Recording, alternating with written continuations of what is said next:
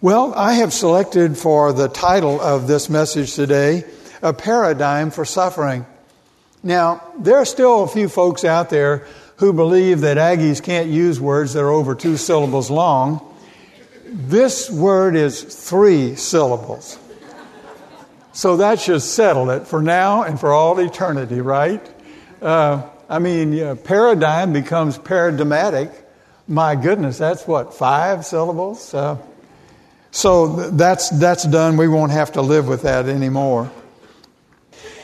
As you know, Brian has been preaching through the book of Philippians and will continue to do so for the rest of this semester. And he's already taken us through the first part of chapter 1, the salutation to the Philippians that Paul is writing in verses 1 and 2. And then the thanksgiving for God's work among them and God's work in them in verses 3 through 11. So today we come to verses 12 through 18. And in this paradigm for suffering, we're going to see 3 sections in this passage as we read it. The first section is verses 12 to 14.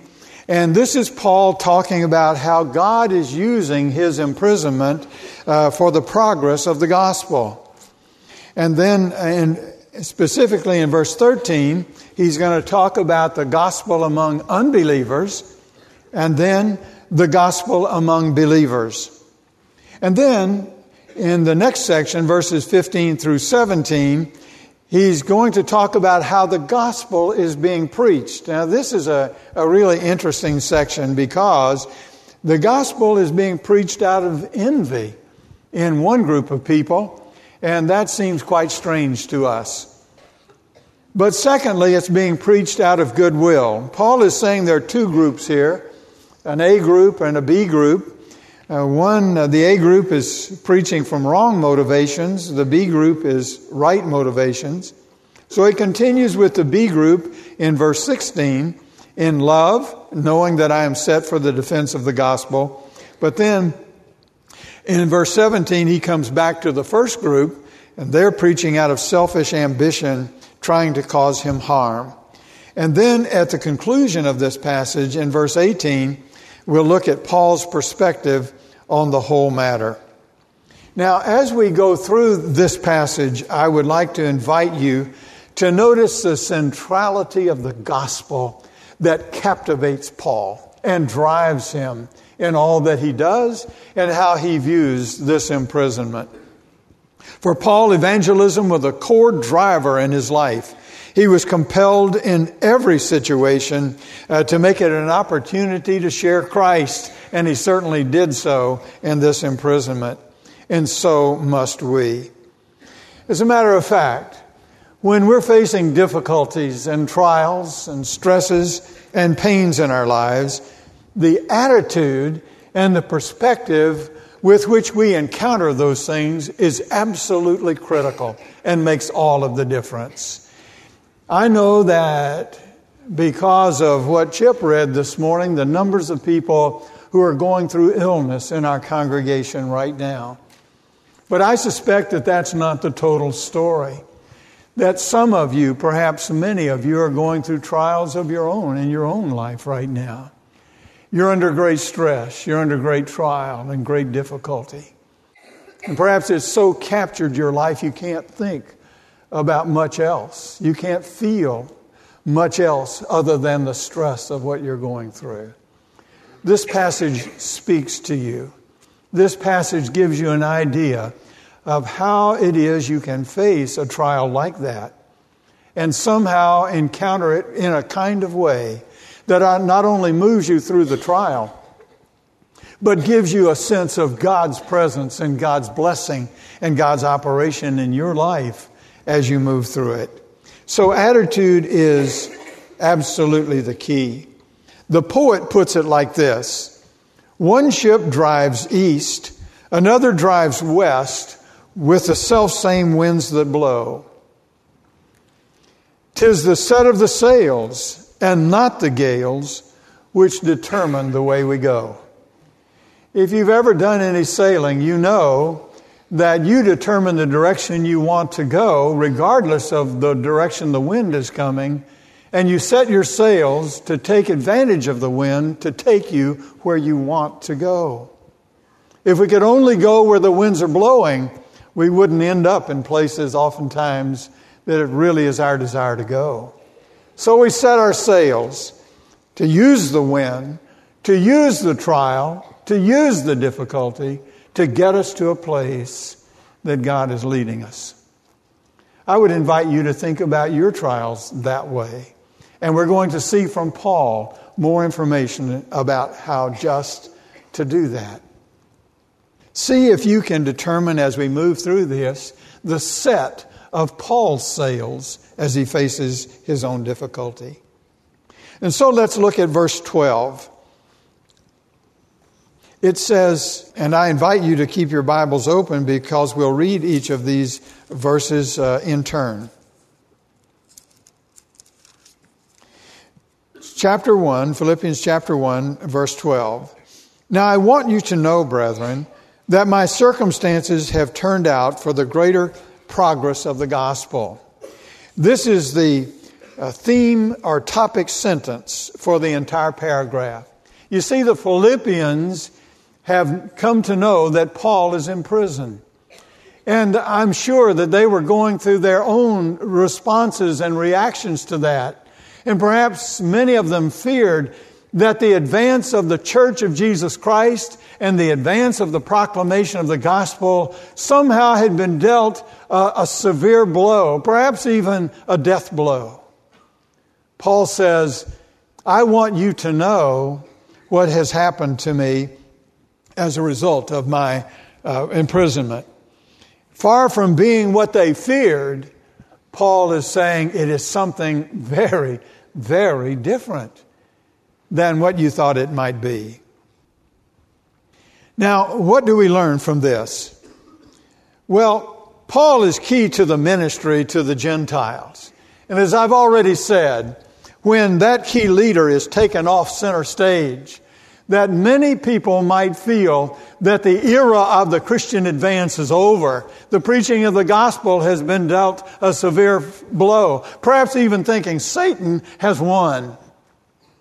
But the truth of the matter is, these things never catch God by surprise. And God has His own mission and His own sense of direction that He is pursuing. And these kinds of things we will see may look like setbacks and defeat to us, but God is always at work, and God is always working His plan. And these things which look like defeats oftentimes are just the first step in what God is going to do next. And it was certainly that case in these people's lives. You know, a few years back, our pastor resigned. And those of you who have been here several years remember that event. He is a very gifted man in terms of preaching, and we were concerned, I think, as he resigned, that a lot of people might be coming to this church just to hear him because he is so gifted.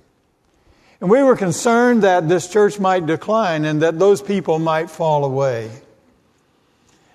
Those of you who were here during that time, however, I want to say a word of affirmation and joyous appreciation for your continuing to see that God was not through with this church just because one of the central members of it departed. And I remember the church business meeting that we had right after he resigned. Of course, you would expect the pastoral staff, the others, and the elders who were here to continue to hold the church and encourage the church to the mission that God had laid on our hearts. But at that meeting, it was not so much the pastors and the elders who got up. It was you, those of you who were here at that time, who got up and said, you know, this is a loss we have sustained. But God has so blessed this church and so deeply rooted the mission, the strategic mission of this church to prepare leaders for the next generation, that mission surely cannot go away. This surely has not caught God by surprise.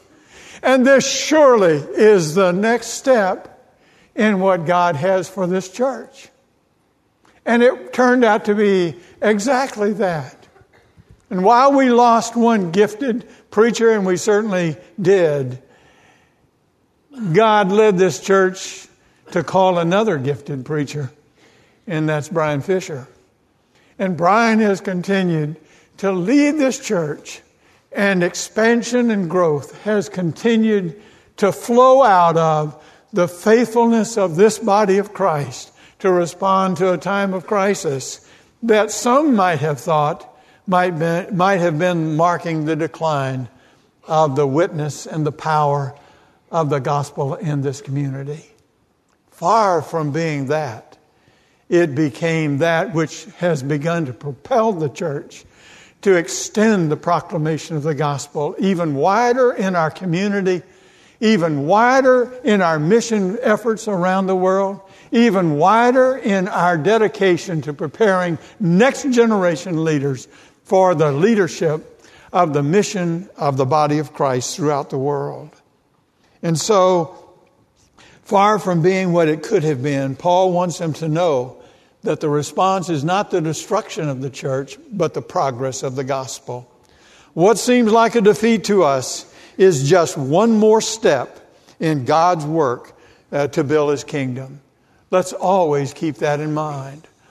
Otherwise, we could certainly become defeated by what we see the circumstances around us becoming. So let's move to verse 13. Verse 13 says, so that my imprisonment in the cause of Christ has become well known throughout the whole Praetorian Guard and to everyone else. First, Paul is going to deal with the impact of his imprisonment on unbelievers. Now, let's get this picture. Every day, Paul is in chains, in imprisonment, and every day a member of the Praetorian Guard, which is Caesar's elite guard, one of them is going to come and be chained to Paul and to secure Paul and to ensure that he does not escape and that nobody comes to take him away. Now, I don't know, and the scriptures don't tell us, that if the guards did this in shifts, let's say they did it in 8-hour shifts. So every 8 hours, a new guard was brought, chained to Paul. And for 8 hours, he sat there and he listened to Paul. He observed Paul. And I just bet you that as a new guard was brought and was chained to Paul, Paul sat down and maybe introduced himself with this man. And he said, since we've got 8 hours together, how would you like it if I told you a story? And the guy says, sure, we got 8 hours to kill. Let's, a story would help the time go by. And so Paul starts out, let me tell you a story about a man named Jesus. And I just wonder how many of those men at the end of that 8-hour shift joined Paul at the start, a pagan, and finished that tour as he was released from those shackles to go home, a born-again believer in Jesus Christ.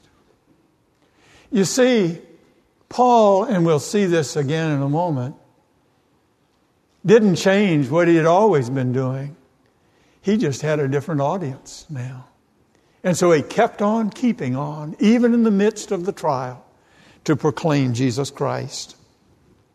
And so this, with the guards, just look at what these men witness. They probably thought Paul would be bitter about being locked up for a crime that he did not commit. But what did they see? They saw a man who prayed continually. They saw a man teaching others about his God. They saw a man writing to others concerning Christ. They saw a man who was certain that no matter what happened, God would be there. They saw a man of great faith, full of courage, patience, a gentleman, a sincere man. What they saw was a man who had been transformed by Christ. And I firmly believe that many were won to Christ simply by what they saw and what they heard from Paul during the times that they were with him. But you see, this is not the whole story. For Paul says in that 13th verse, with the guards and with all the others. Apparently, there were many others from Caesar's household who encountered Paul as a part of their official duties in coming to take testimony and depositions and those kinds of things from him. So that in chapter 4, verse 22, when he's writing back to the Philippians, let me just read this for you. He says, greet every saint in Christ Jesus. The brethren who are with me greet you. All the saints greet you, especially those of Caesar's household. Wow. So Paul is not only witnessing to the guards who come every day, he's witnessing to Caesar's household members, and many of them become believers in Jesus Christ, so much so that at the end of his 2 years, he could say, many in Caesar's household who are believers send you greetings, you who are Philippian believers in Philippi. Do you see that, my friends? That Paul is encountering this imprisonment, this trial, this difficulty by doing what he always did, remaining faithful in his walk with the Lord. And others saw that walk. They heard what he had to say. And because he was there, they became believers in Jesus Christ. Do you see how God was working in this situation? And what everybody, perhaps in the world at that time, thought, that this was a huge defeat for the cause of Christ. It was, in fact, God's opportunity to place Paul at the very seat of government and have his witness be so powerful and so moving that many of those people who would have otherwise never considered a relationship with Jesus Christ because of where Paul was, because of the trial, because of the difficulty, because of the imprisonment, were now believers in Jesus Christ. Are you beginning to see what some of the answer for your own trial may be as you move through it? Your own difficulty that overwhelms you. And I guess the chance is to, on the one hand, is to become embittered, angry, upset, because you feel like God has betrayed you and put you in a difficult situation. But is it possible? Is it just possible that the situation you're going through right now, that you're facing or have faced or will face, is God's opportunity to work both in you and through you to do His will and His good pleasure, to bring others to know Jesus Christ and to glorify God? Well, what do we learn from this? Just notice that in the midst of his trial, as I have just said, he continued walking with the Lord, and that walk was so powerful that it influenced other people's lives. Our suffering may not always work out for our own personal good. That is, we may have to continue to deal with the trial. But God promises that it will work out for His good and for His glory. Well, let's move on to verse 14. Verse 14 says, and that most of the brethren, trusting in the Lord because of my imprisonment, have far more courage to speak the word of God without fear. So we have just looked at the impact on unbelievers. Now we're going to look at the impact on the believers who were in Rome. It says that they were encouraged and began to display extraordinary boldness to witness for Christ. Paul, because of his faithfulness and the way he was encountering his difficulty, encouraged others to step up and become bold in their witness. And no telling how many more people in the city of Rome came to know Jesus Christ because Paul was doing what he was supposed to do, which encouraged others to do what they should do, which caused others to come to know Jesus Christ as Savior. Wow. Wow.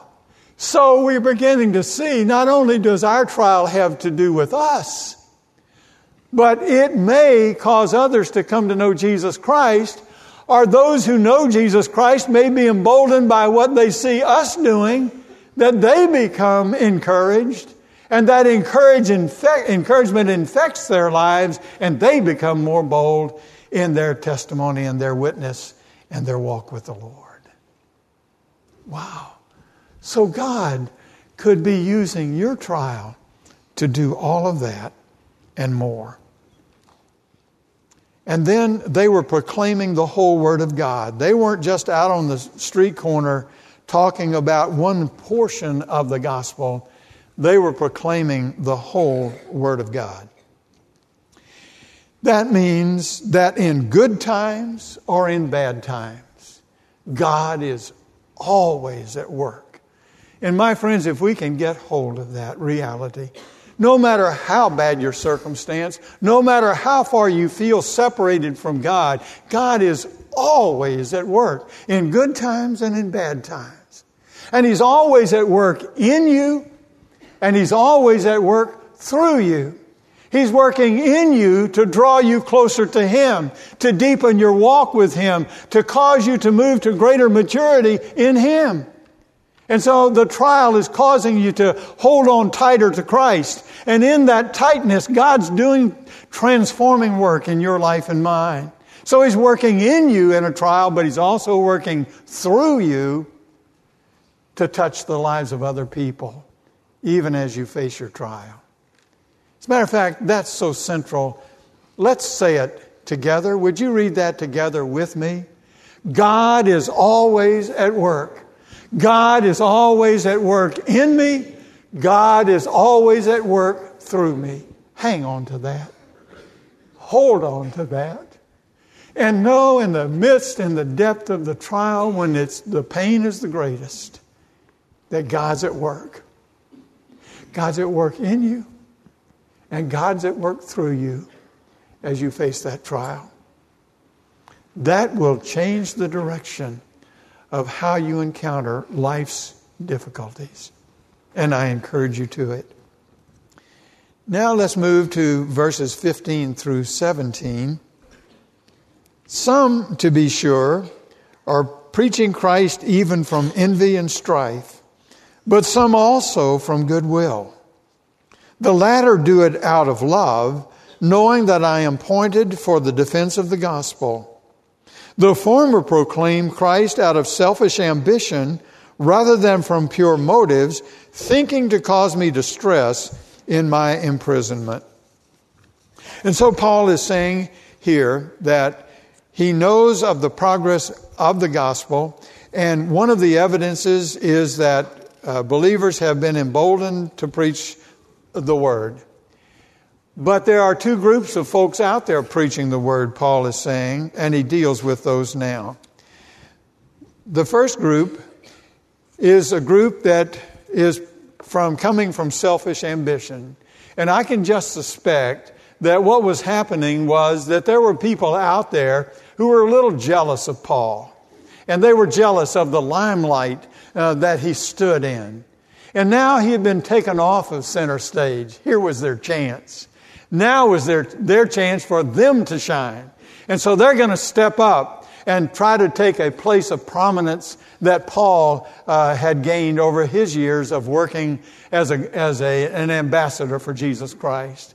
And so they stood up, not so much motivated to preach the gospel, although that's what they were doing.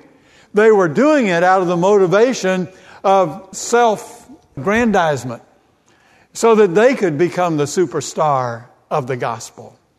And they were doing that out of envy and selfish ambition. And then there was the other group who were inspired by love. They were in love with Paul. They were in love with Jesus Christ. They saw what Paul was going through, and they wanted to fill up the gap that was left by Paul not being able to be out with them. And so they stepped forward in love, just much like this congregation did when our pastor resigned. And I saw that. I saw a bonding together that could only be described as the love of Jesus Christ, holding us together, bonding us together, impelling us forward to accomplish God's will and God's purpose. But it was because of this first group, the one preaching out of envy and strife and self-interest, that Paul goes on in the rest of Philippians, and I know Brian will want to focus on this. Paul develops a whole theology of Christian humility in the rest of the book of Philippians. Bad things do happen to good people, even to Paul. Imprisonment. And why do they? It's a myth, I think, in some people's feelings that if we serve the Lord and remain close to Him, be continual and faithful in our prayer, that God will protect us and keep us from the difficulties of life.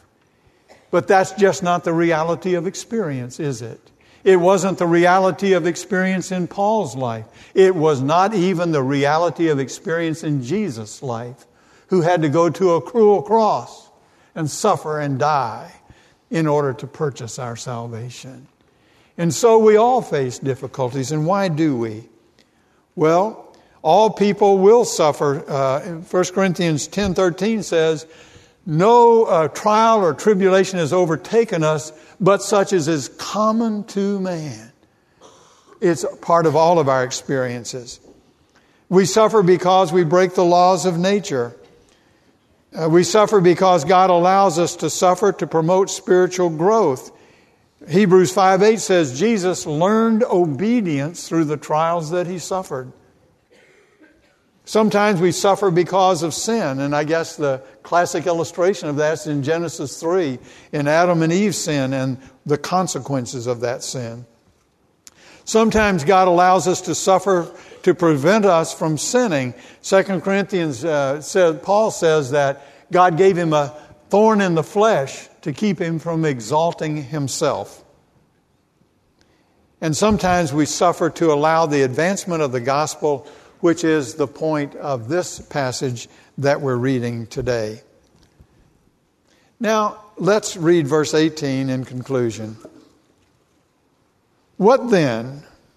Only that in every way, whether in pretense or in truth, Christ is proclaimed, and in this I rejoice.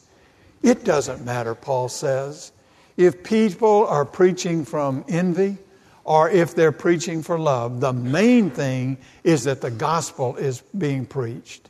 Now, of course it matters, but Paul is saying the bottom line is, does the gospel get preached? And if so, are people responding and coming to know Jesus Christ? And if so, Paul says, I rejoice. Now, this does not mean that Paul approves the preaching of false doctrine.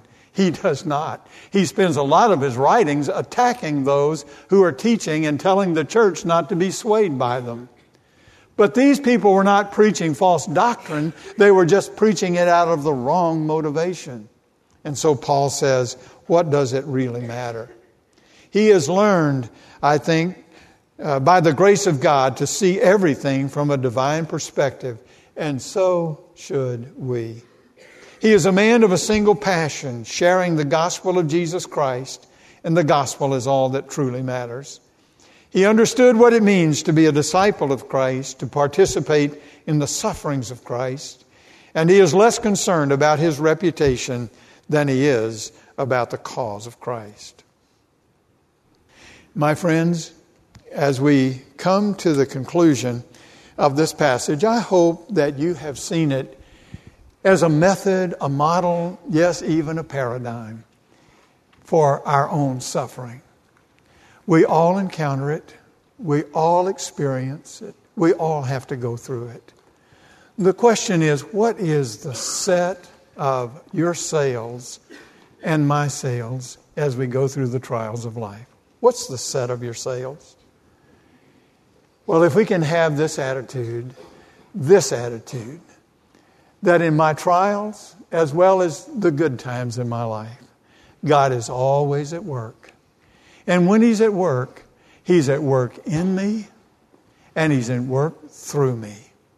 He's going to change me through the trial, and He's going to work through me to witness to other people about the wonderful, marvelous relationship that comes when you know Jesus Christ.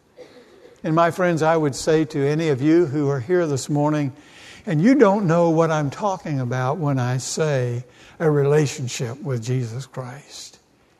But I would encourage you to know that Christ invites you into a relationship with Him right now, right here, today. And you can know Him as your Savior. You can walk out of here today knowing Jesus Christ and having Him dwelling in your heart, being your Savior before you leave here today. And in conclusion then, will you bow with me and pray? Dear God, we do pray for that Paul was so sold out to the gospel of Jesus Christ, to proclaim the good news that Jesus Christ had come, sent from God, to die and be buried and be raised again, to be victorious over death and over sin, so that we could have salvation. He could pay the price that we should pay ourselves for our own sin.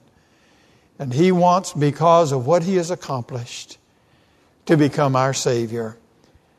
And I pray, dear God, that anyone here who does not know You today will, in the quietness of these moments, open their heart to You and say, Lord, I know that I so desperately need that relationship with You. I need salvation. I need forgiveness of my sins. I need a walk with You that will guide and create my life into something new. And so, Lord, I open my heart and by faith and trust in You, invite You to come in and be my Savior. And my friend, if you have just prayed that, I say to you, welcome to the family of God.